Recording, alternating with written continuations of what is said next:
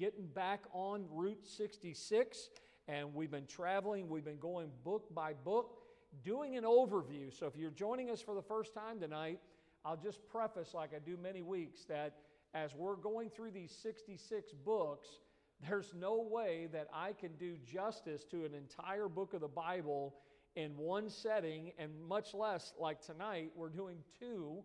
It's meant to be an overview, so I apologize.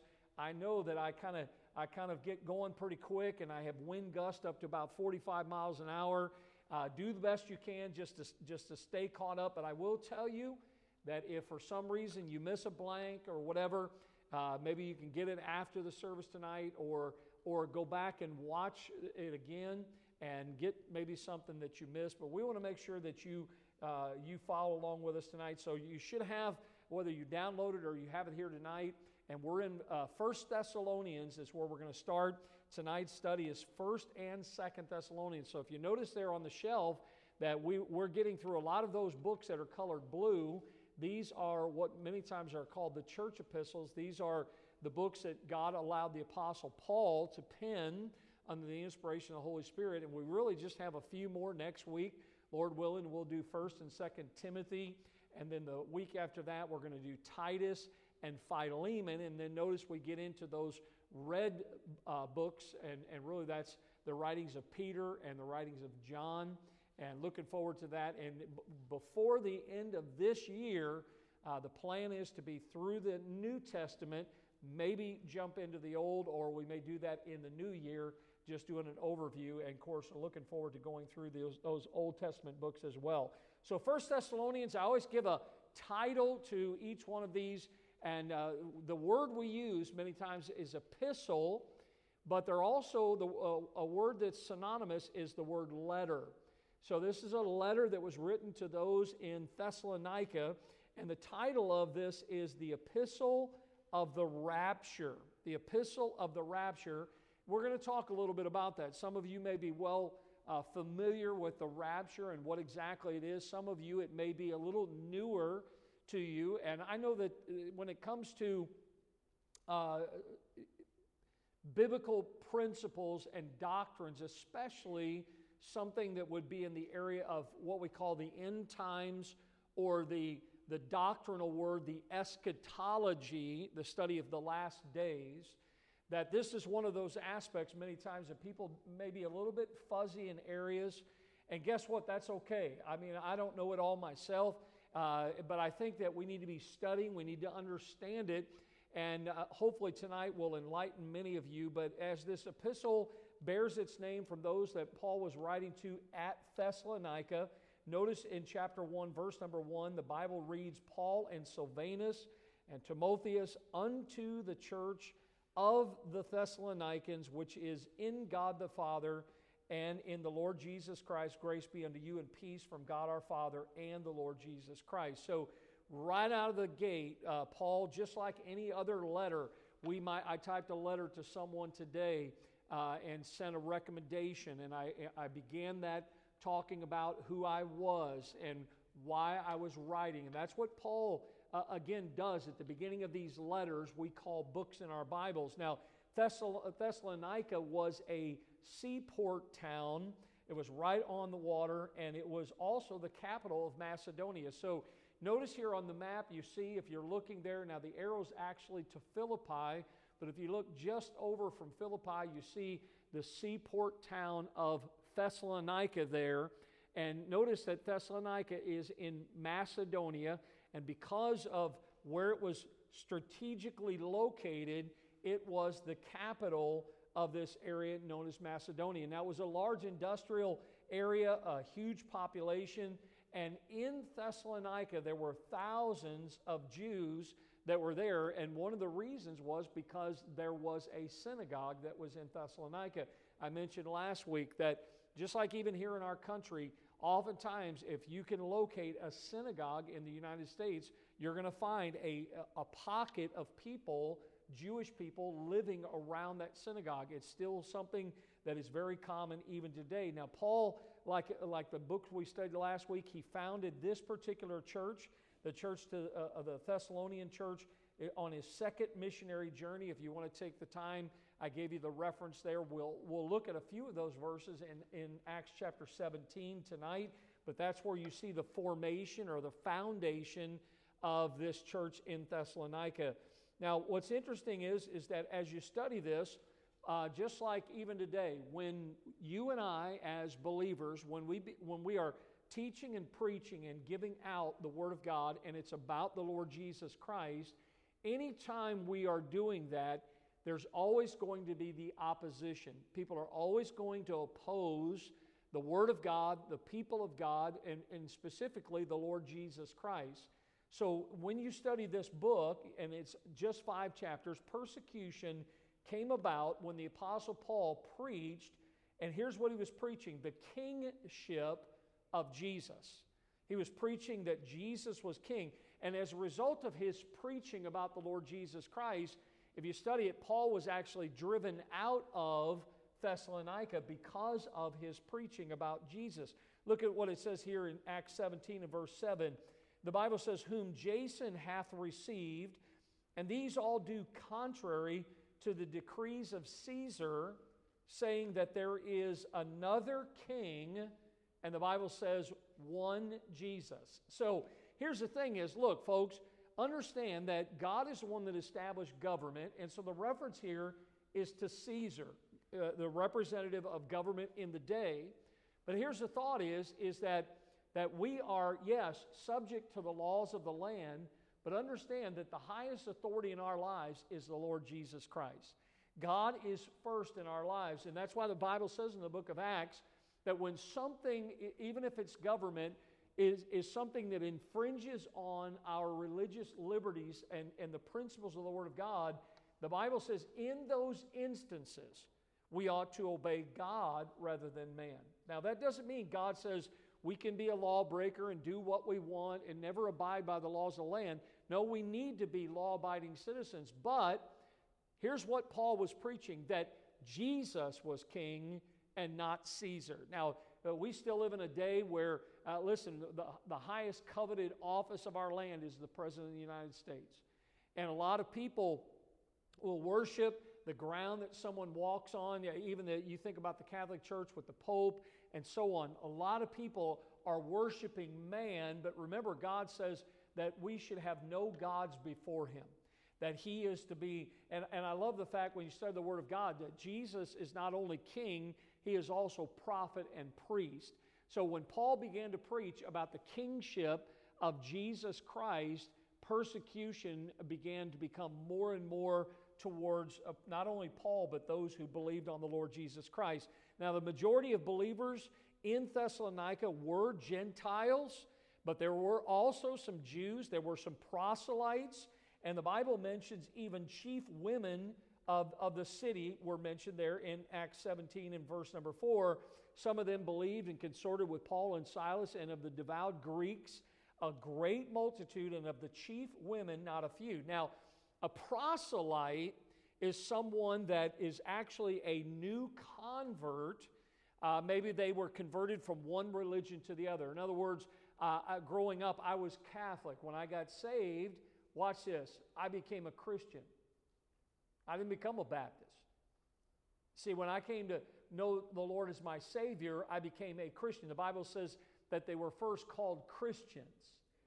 Now, I became a Baptist later by conviction because of what I began to read and study from the Word of God.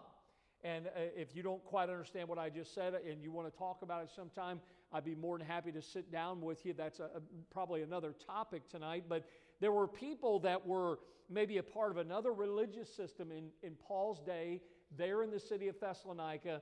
They were reached because Paul was preaching about the Lord Jesus Christ, and they became a proselyte.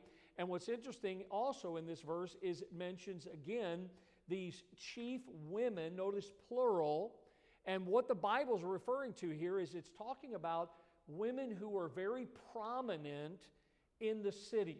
They maybe had risen to a place of prominence for whatever reason. Maybe they knew someone, they were a part of someone's family, maybe the job that they had, but they were very, very prominent, very influential, and that's why the Bible calls them chief women.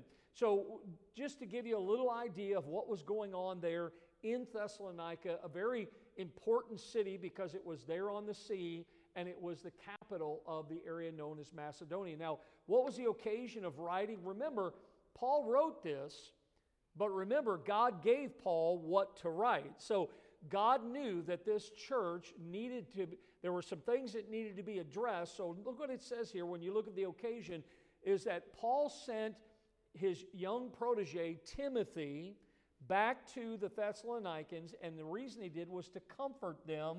The Bible says in chapter 3 and verse 2, and he sent Timotheus, our brother and minister of God, and our fellow laborer in the gospel of Christ. And here's why. Look at it. The Bible says he sent him there to establish you and to comfort you concerning the what? The faith. So look, all of us from time to time, I think the real battle begins when we get saved, when we start to grow as a Christian. Because look, once we're saved, the devil can't change our eternity.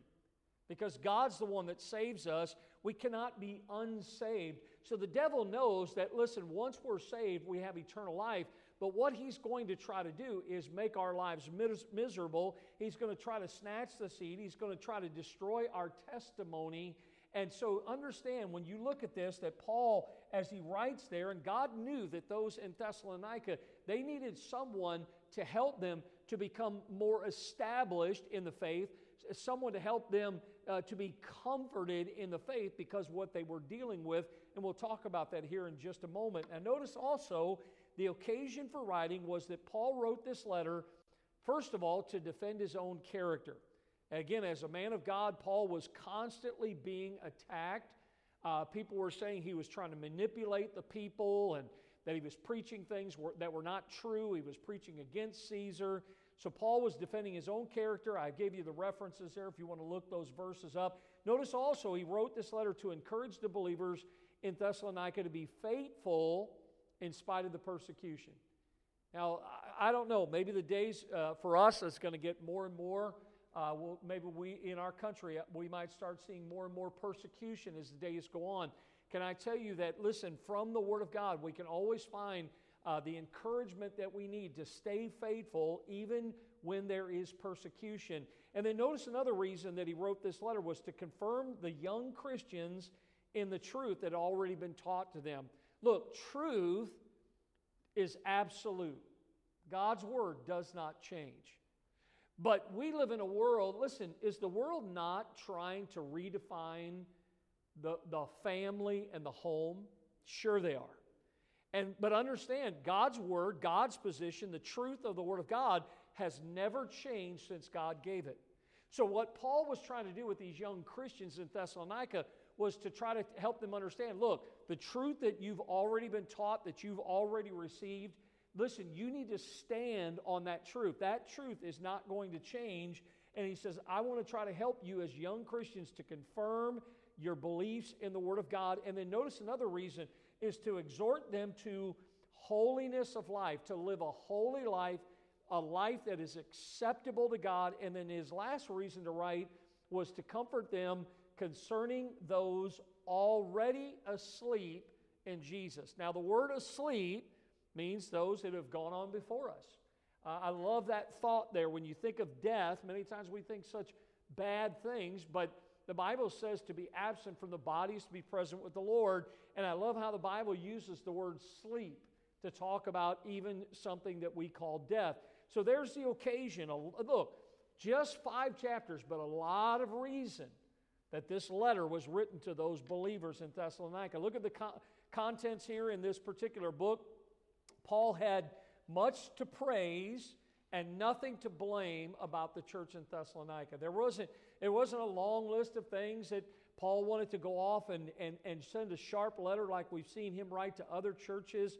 Notice these new converts, they had a faith that worked, they had a love that labored, and they had a hope which enabled them to patiently bear afflictions and wait for the coming of the Lord Jesus, and a walk that revealed that they truly were walking in the light. Now, the Bible tells us that God is the light of the world, Jesus is the light of the world, and he tells us that we are to walk in the light and not fulfill the lust of the flesh. And that's why Paul didn't have anything to blame about this church. He was praising them for what they were doing, how they were patiently waiting for the coming of the Lord. By the way, here we are in 2020, and we're still patiently waiting on the coming of the Lord. And as far as I'm concerned, Lord, you can come back before this election, and that would suit me just fine, you know.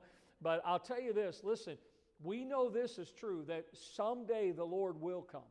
And God's Word has promised it, and we're looking forward to that. Now notice, although Paul only stayed for just about a short 3 months in Thessalonica, while he was there, Paul unfolded many fundamental doctrines of the Scriptures to them.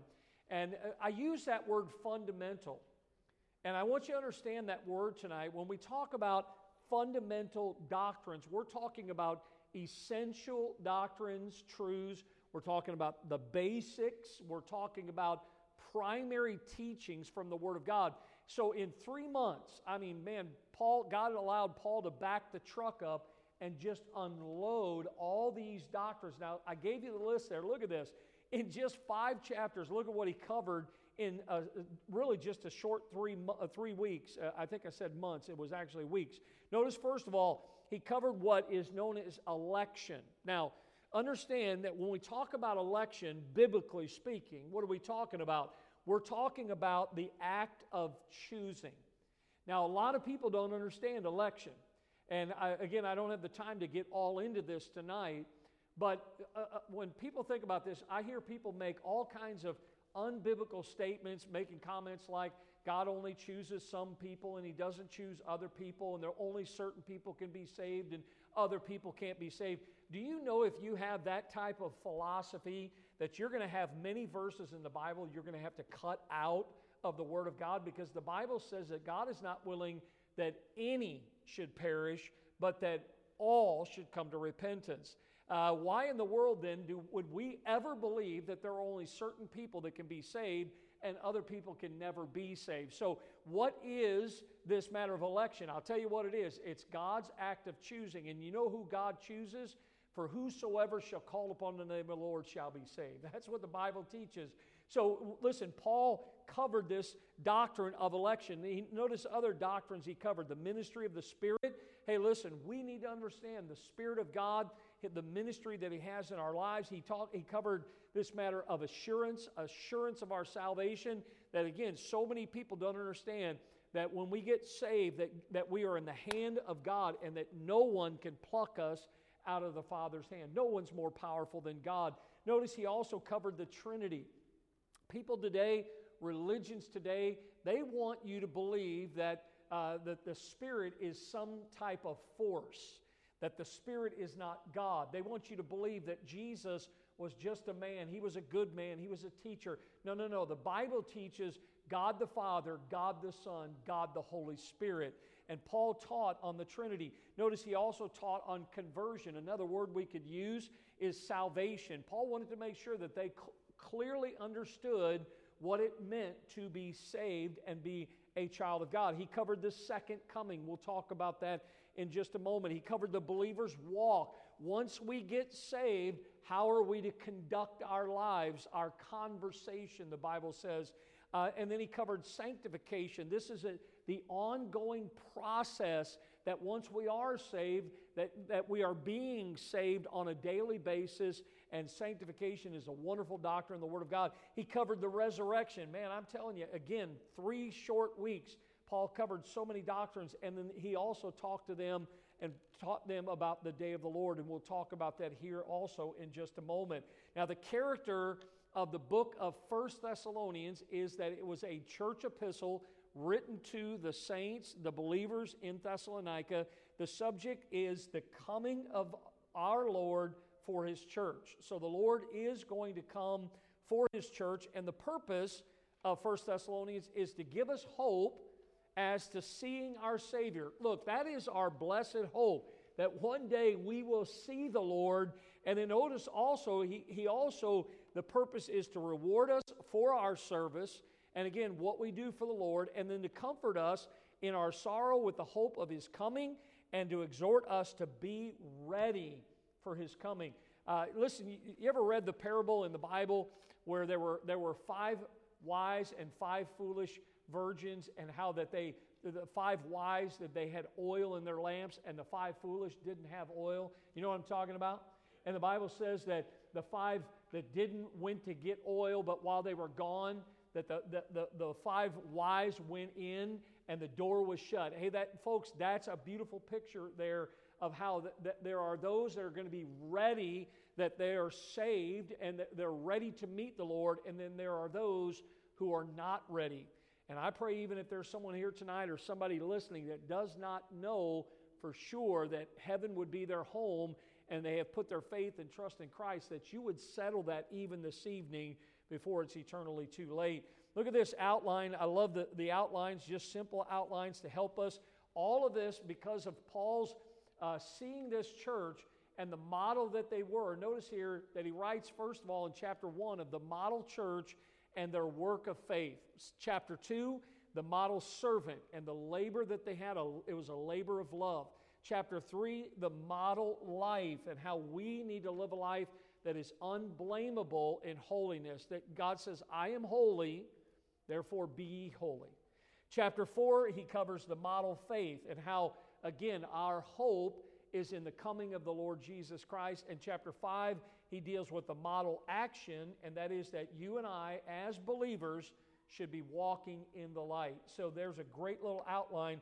Now, the only thing I'll add to that tonight is that you also could take this letter, these 5 chapters, you really could divide it into 2 parts. And I want you to notice part 1 would be looking backwards, looking back. This was Paul looking in chapters 1, 2, and 3 at really a personal reflection, so to speak. And then the second part would be looking forward. So looking back, chapters 1, 2, and 3, and then looking forward, which really kind of helps us understand that what we've seen in chapters 1, 2, and 3, we can practically receive those instructions and live it out in chapters 4 and chapters 5. And that's a great way to look at the book also. Now, we've mentioned a couple times, Paul is the one that God allowed to pen these words, and it was written about 52 AD while Paul was in Corinth. And so we understand here, Paul writing while he was there in Corinth. 1 Thessalonians, look at this, is the first of the letters that were written by Paul. So when you look at it where it's at in our Bible, we've already gone through Galatians, Ephesians, Philippians, Colossians, and now here we are in 1 Thessalonians. Remember, the books in our Bible are not put together chronologically, okay? And so a lot of times it helps, especially when you do overviews like this, to know some of these things. And here's a good one that Paul, this is the first of his letters that he wrote. And in the very first verse, I love how Paul acknowledges the deity of Jesus Christ, and he uses these words, the Lord Jesus Christ. Now, folks, that's big because remember, this was the first of the letters Paul wrote to churches. And back then, around 50, 52 AD, there were many critics that held that the deity of Jesus Christ, listen to this was their view. And when we say the deity of Christ, what are we saying? We're saying that Jesus was God. So many critics of Paul's day, they actually held that this deity of Christ, that he was God, was something that was a later development, and the reason that it began to be propagated was because they were trying to deify the man Jesus. Now, we all know that the Bible says, in the beginning was the Word was with God, and the Word was God. Jesus has always been God, but see, man has always been trying to put a spin and to try to remove the Lord from where he belongs. And so this was something that Paul was trying to confirm to them, that this belief is true, it's Bible, that Jesus Christ was the Son of God. And so listen, again, I love how he sets the tone right there. Chapter 1, verse 1, and he says, the Lord Jesus Christ. He is saying that Jesus was God. And folks, if you've ever had a discussion with anyone in your life, maybe someone you met, maybe a family member, a lot of people struggle with Jesus is God. But if Jesus is not God, then listen, our faith is vain. And we understand that he is the Lord Jesus Christ. He is God. Now, chapter 4 is the key chapter, and it covers the rapture, and that's what really this book, the vast majority of it deals with. The word rapture Interesting here, we talk about it many times theologically. The word rapture is not found in the Bible. Now, what you will find is the truth, the teaching about it, but the word rapture, you say, well, Pastor, why do we use it? Do you know the word Trinity is not in the Bible either? But yet we teach the principle and the doctrine of the Trinity. Why? Because we see God the Father, God the Son, God the Holy Spirit. So just because a word is not found does not mean that the Bible does not teach about it. The rapture, what is it? It's a state or experience of being carried away. That's what the rapture is, to be carried away. The English word from the Latin word rapio means to seize or to snatch. It's the actual removal from one place to another. So look here, where are we right now? We're in this world. We're on the earth. Where's God? God's in heaven. And so watch this. One day, we're either going to leave this world through death's door, and the Bible says to be absent from the body is to be present with the Lord, or, according to 1 Thessalonians, we are going to be caught up, we're going to be carried away, we're going to be snatched out, we're going to leave this world, and we're going to go to heaven. We're going to be with the Lord. And what a wonderful thought there. And again, this is a truth that we find in the Word of God. Look what it says in 1 Thessalonians chapter 4 and verse 17. The Bible says, then we which are alive and remain, notice those words, alive and remain, shall be caught up together with them. Now the Bible says the dead in Christ will rise first. And then we which are alive and remain shall be caught up together with them. Now notice what it says, in the clouds to meet the Lord in the air, and so shall we, look at the word, ever be with the Lord. See, we're always, that's eternity. Now, the wonderful thing is that if the Lord comes back right now, while we're still here, we're all going to be raptured out. We're going to be caught away. The Bible says here, we're going to be caught up together with the dead in Christ in the clouds to meet the Lord. So the rapture, Jesus does not come back to the earth when we see the rapture. The Lord's going to be in the clouds. We're going to meet them in the air. Everybody with me tonight?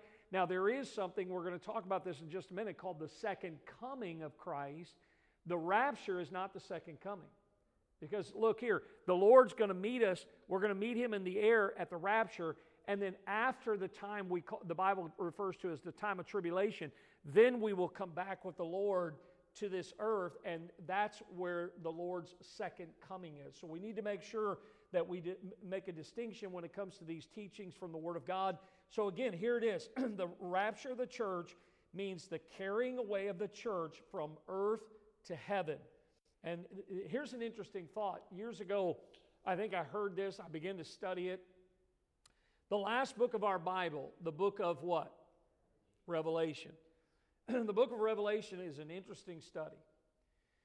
What you'll find is in chapters 1, 2, and 3, especially chapters 2 and 3, are the letters, like right here tonight, we're looking at 1 Thessalonians, the church in Thessalonica. If you look in chapters 2 and chapter 3 of the book of Revelation, there are 7 letters written to 7 churches of Asia Minor. Those were 7 churches: Philadelphia, Thyatira, Sardis, all those churches, the church of Laodicea. When you get to the end of chapter 3, Revelation chapter 3, and you begin Revelation chapter 4, from chapter 4 of the book of Revelation to chapter 19 of the book of Revelation, there's no mention of the church. Now remember, the church are the believers. It's not a building. You don't find any mention of believers in those chapters. You know why? Because we're not here.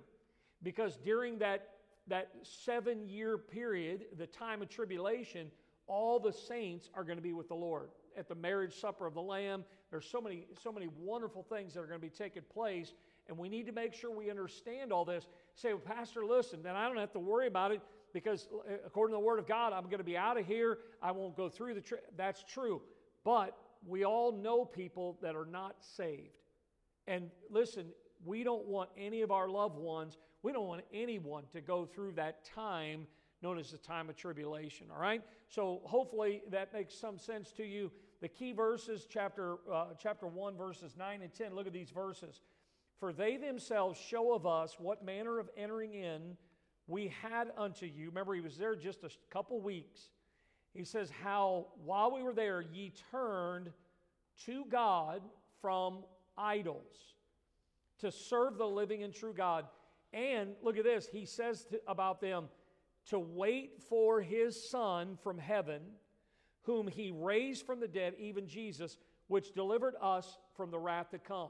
See, look, if we are saved, we're in Christ, we, because of Jesus, have been delivered from the wrath to come. We will not go through all those awful things that we read about in the book of Revelation. And so there's your key verses for 1 Thessalonians. The key word we've been talking about is coming.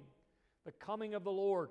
Key phrase is that we are in Christ, and because we're in Christ, we're hopeful, all right? And again, you can see in chapters 4, I love those verses. Matter of fact, if you have your Bible there, look at 1 Thessalonians, and I read a few of these verses, but look at chapter 4 of 1 Thessalonians. Look what it says again in verse number 13. It says here, but I would not have you to be ignorant, notice, brethren. Anytime you see a word like that in the Bible, it's talking to Christians. The Bible says, I would not have you to be ignorant, brethren, concerning them which are asleep, that you sorrow not, even as others which have no hope. So look here, even though I miss Brother Gilbert, I'm not sorrowing because I know where he's at. According to the Bible, he's with the Lord. Just like your loved ones that were saved and are already with the Lord today. Look at verse 14. For if we believe that Jesus died and rose again. How many of you believe that? All right, so look, if we believe this, even so them also which sleep in Jesus will God bring with him.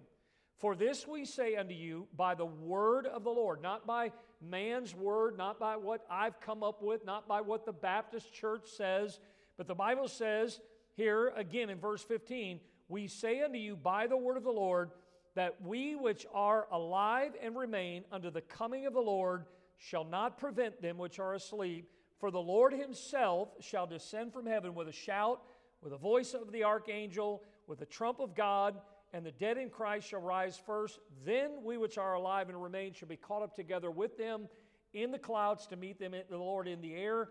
And so shall we ever be with the Lord. And look at verse 18. How can you read a verse like this and think that we are going through the tribulation? The Bible says after these words, comfort one another with these words. People are not going to be comforted going through the tribulation time. So again, we see here that we are hopeful. The key thought to 1 Thessalonians is waiting for his Son from heaven. Waiting for his Son from heaven. We just read that in 1 Thessalonians 1, verse number 10. And then how do we see spiritual thoughts here in this particular book or letter is that Jesus is coming, surely coming again, and he is seen as our coming Lord. That's how we see him.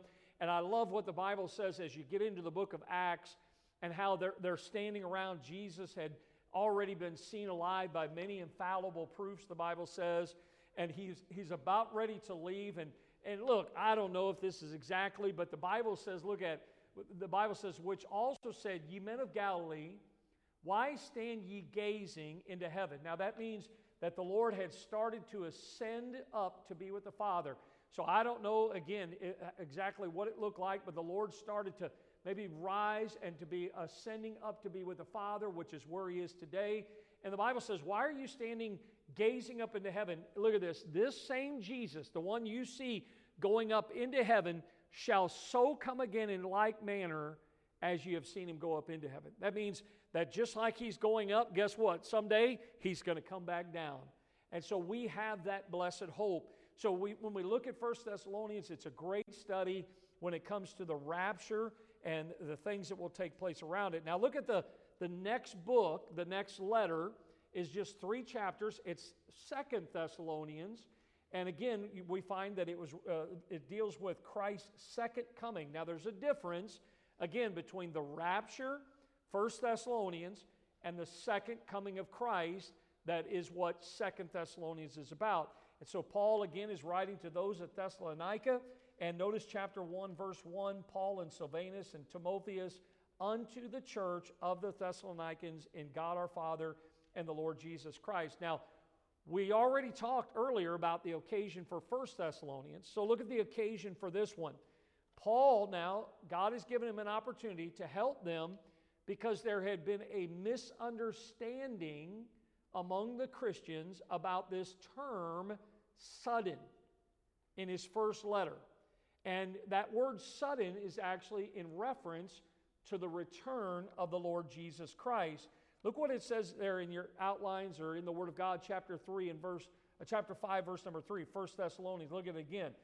For when they shall say, peace and safety, then sudden destruction cometh upon them, as travail upon a woman with child, and they shall not escape. Now, the word sudden, if you want to jot this down, here's what it means. It means without notice. Now, we'll also look at the Lord's return and how no man knows the day nor the hour. So here's the thing is, there was a misunderstanding about this term sudden when Paul wrote 1 Thessalonians, that first letter to them. Some had interpreted it to mean immediate. They thought that this word sudden meant immediate, and as a result of that, they thought it was going to happen like right now. So what were they doing? Because they thought it was going to immediately happen, they were neglecting their daily work, and as they were neglecting their daily work, there became more and more disorder in their lives, and as a result of this disorderly lifestyle, then the error began to gain strength, and people were actually writing things that were not true. By the way, you do know that there are hundreds of versions of the Bible today. How do we get hundreds of versions of God's Word? Because people are taking the truth and they're twisting it, distorting it, omitting things, adding to it. Well, they were doing the same thing in Paul's day in Thessalonica. There were these false letters. Look at the verse here in 2 Thessalonians 2:2. Paul says, that ye be not soon shaken, notice here, in mind, or be troubled, neither by spirit, nor by word, nor by letter, as from us, as that the day of Christ is at hand. So Paul says, look, there are people and they're writing things, they're saying things, but understand what you need to anchor yourselves, and we need to too tonight and every day of our lives, is build our lives on the Word of God. All other ground is sinking sand. And as we trust God's Word, God will help us to navigate even through some of these false teachings of our day, and that's what Paul's instructing them. Paul wrote this second letter to reassure them of Christ's coming, and he wrote to support their cause, to explain that certain events, here it is, listen to this, certain events must first come to pass. In other words, there are things that need to happen before the Lord will come back. Now, here we are in 2020. There is absolutely nothing that needs to happen before the Lord comes back. The rapture of the church is the next event on God's timetable. That's why I say the Lord's return is imminent. It could happen at any moment. It could happen, but see here, they had a misunderstanding about the second coming of the Lord Jesus Christ, and it's very important that we see this. So he was trying to explain that certain events must first come to pass before the Lord comes back, and then to exhort them or encourage them, really as a Christian, to lead a quiet, sober, and industrious life. In other words, get back to work. Look, folks, God never has, He never will bless laziness. He who doesn't work doesn't eat. He's worse than an infidel, the Bible says. So, look, Paul says, yeah, look, when the Lord comes back, He needs to find you being faithful. He needs to, men, He needs to see us providing for our family when He comes back. Ladies, taking care of your home until He comes back. And this is what Paul is telling them, is he's exhorting them to just go on with their life. Look, we could say, hey, I'm saved, I'm on my way to heaven, and then just kind of kick back and do absolutely nothing. The Lord's not pleased with that. God says, I want you to be doing what I've given you to do. Now look at the contents of this, just 3 chapters, the second letter to them.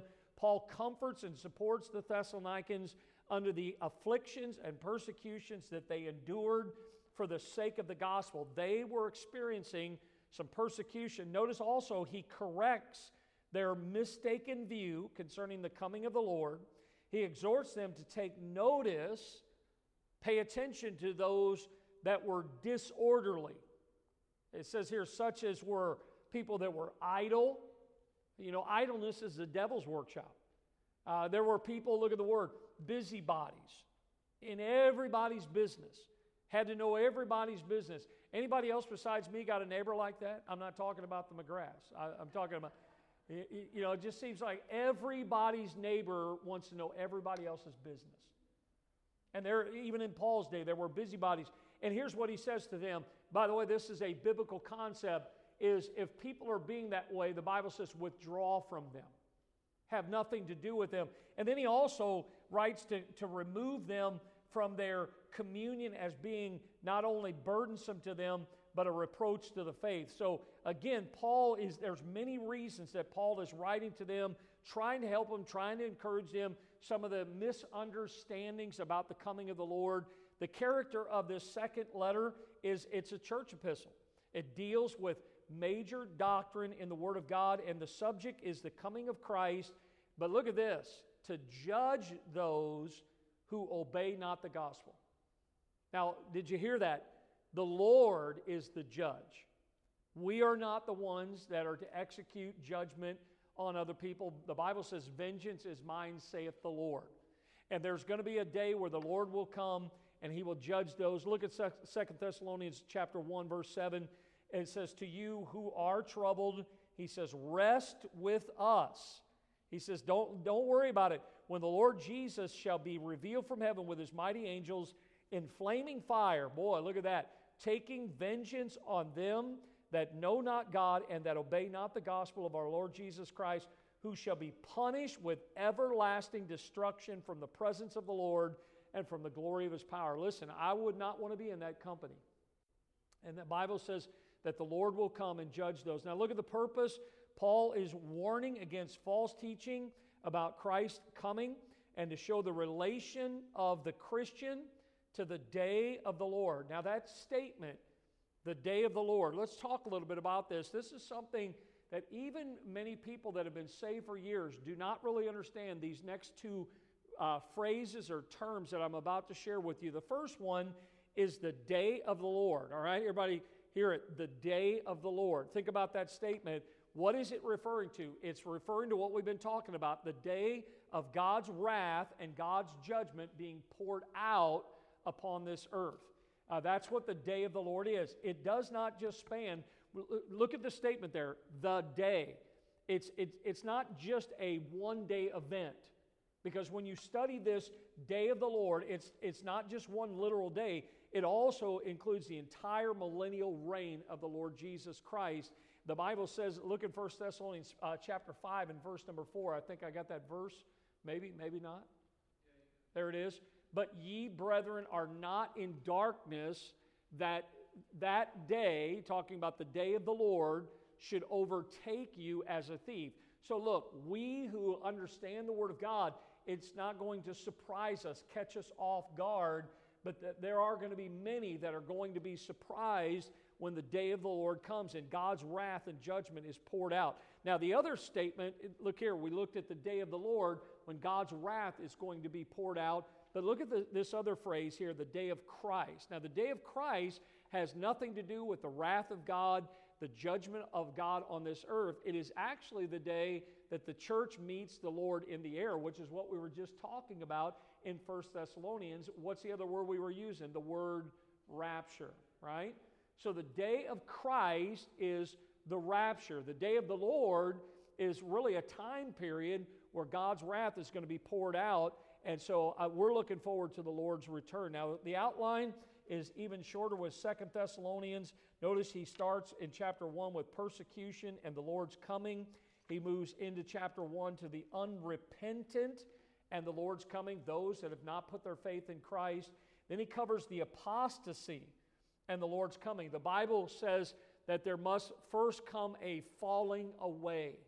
By the way, I really believe we're seeing that in America big time today. An apostasy that is going on.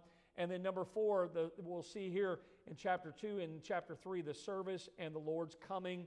And look at these verses out of Matthew 24, great chapter in our Bible.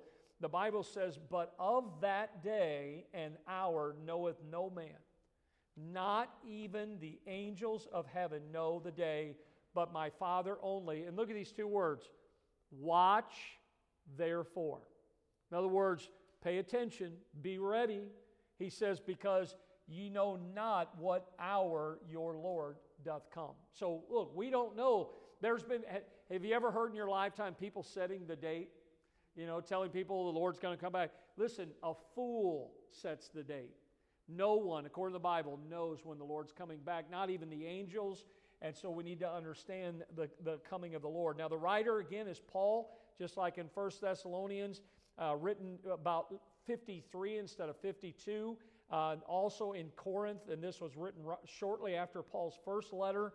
And it appears that maybe the person that instrumentally carried the first epistle or first letter came back quickly to Corinth, maybe had seen and heard some of the misunderstandings about the Lord's return, and gave Paul the news, the account of what was going on in the church in Thessalonica. And so Paul then again, God allows him to pen these words that would eventually made it back to the church in Thessalonica. The key chapter in 2 Thessalonians is chapter 2, dealing with God's day and the man of sin.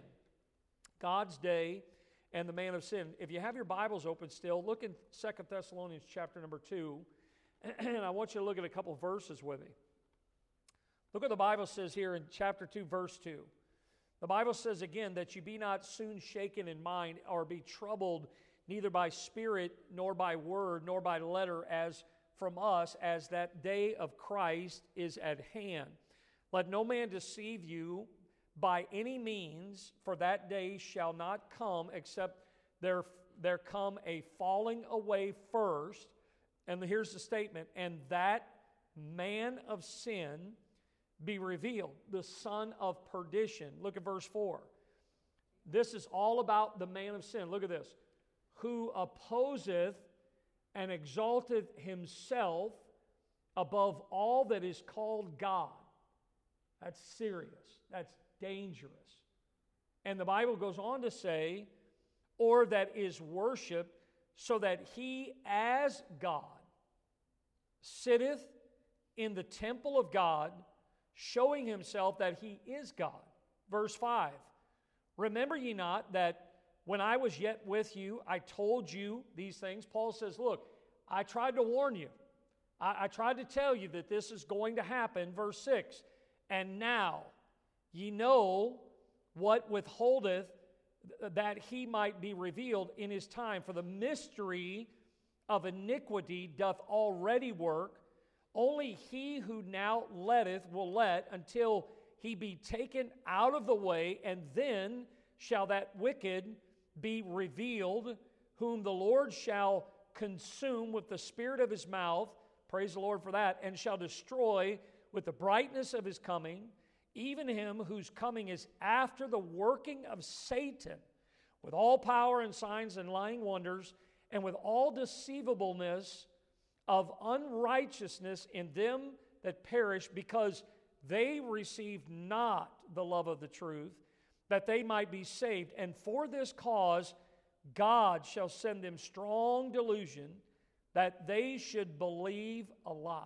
Verse 12, that they all might be damned who believed not the truth, but had pleasure in unrighteousness. Now, is that not describing a lot of what is going on in the world today? Absolutely. And the Bible here is talking about this fact that we see here, that all of this, that there was going to be a falling away first, the Bible mentions there, And again, notice these verses. Look at verse 13 and 14 in chapter 2. The key verses. We are bound to give thanks always to God for you, Paul says, brethren, beloved of the Lord, because God hath from the beginning chosen you to salvation through sanctification of the Spirit and belief of the truth, whereunto He called you by our gospel to the obtaining of the glory of our Lord Jesus Christ. So when you think about what Paul's talking to as he's writing here and explaining to them and really reminding them, the key word is the word waiting. They're just like us. They were waiting. Look at the key phrase. They are in Christ. We are in Christ glorified. The Bible says, 2 Thessalonians chapter 1, verse 10, it says, when He shall come to be glorified in His saints. Did you see that? He's going to come to be glorified in His saints and to be admired in all them that believe, because our testimony among you was believed in that day, that the name of our Lord Jesus Christ may be glorified in you, and ye in Him, according to the grace of our God and the Lord Jesus Christ. So the key thought here to 2 Thessalonians is the day of the Lord. So that goes right into what is the spiritual thought to 2 Thessalonians. Here it is. We are to wait and we are to work till He comes. Again, I'll give you, here's an example out of the Gospel of Luke. The Bible says, look at this, Jesus was teaching, and He said, therefore, a certain nobleman went into a far country to receive for himself a kingdom and to return. And he called his 10 servants, and he delivered unto them 10 pounds, and said unto them, occupy till I come. So here's what he's saying is, I want you to wait till I come back. I want you to work while I'm gone. Occupy till I come. And it came to pass that when he was returned, having received the kingdom, then he commanded these servants to be called unto him, to whom he had given the money, that he might know how much every man had gained by trading. Does that give you any idea? Listen, God, after He saved us, He did not take us home to be with Him. He left us here for a reason, that we need to be doing His work. We need to be telling others about Him. We need to be a faithful witness for Him, serving Him. And that's why He says that when He comes back, He's going to want to know what we have done for Him. God has given us so much.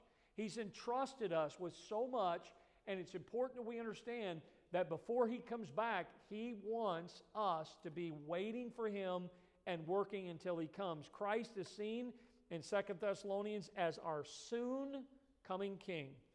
And I love the words of this song. Marvelous message we bring, glorious carol we sing, wonderful word of the King, Jesus is coming again. Coming again, coming again. It may be morning, maybe noon, maybe evening, and it may be soon. But coming again, oh, what a wonderful day it will be. Jesus is coming again. How many of you believe that? Okay, look here. You had your hand up. You said amen.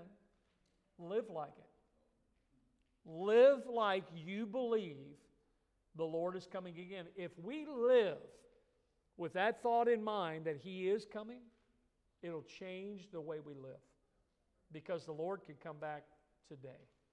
Let's pray. Lord, thank You for this evening. Thank You for the truths in these two small books, small letters to those in Thessalonica. Lord, they had been saved. Paul had spent a short amount of time with them, and the devil was trying everything to sidetrack them. God, I pray for our members and those that are part of our church, our dear brothers and sisters, that every day the devil is trying to deceive and to distract us from the truth. Lord, I pray that we would know the truth about if You come back before we step through death's door, that we will meet You in the air and we'll be with You forever. And Lord, if You choose to take us home by way of death, that God, to be absent from the body is to be present with You. And we look forward to Your second coming, where You will come after that tribulation time and You will establish Your kingdom on this earth and Your millennial reign. And Lord, we know that right now, Lord, You are the King, the one King that Paul preached about when he was in Thessalonica. Lord, tonight we don't look to Caesar. We look to Jesus, who is our King, and we're thankful for Him, and He deserves all our praise and all our glory and all the honor we can give to Him. In Jesus' name we pray. Amen.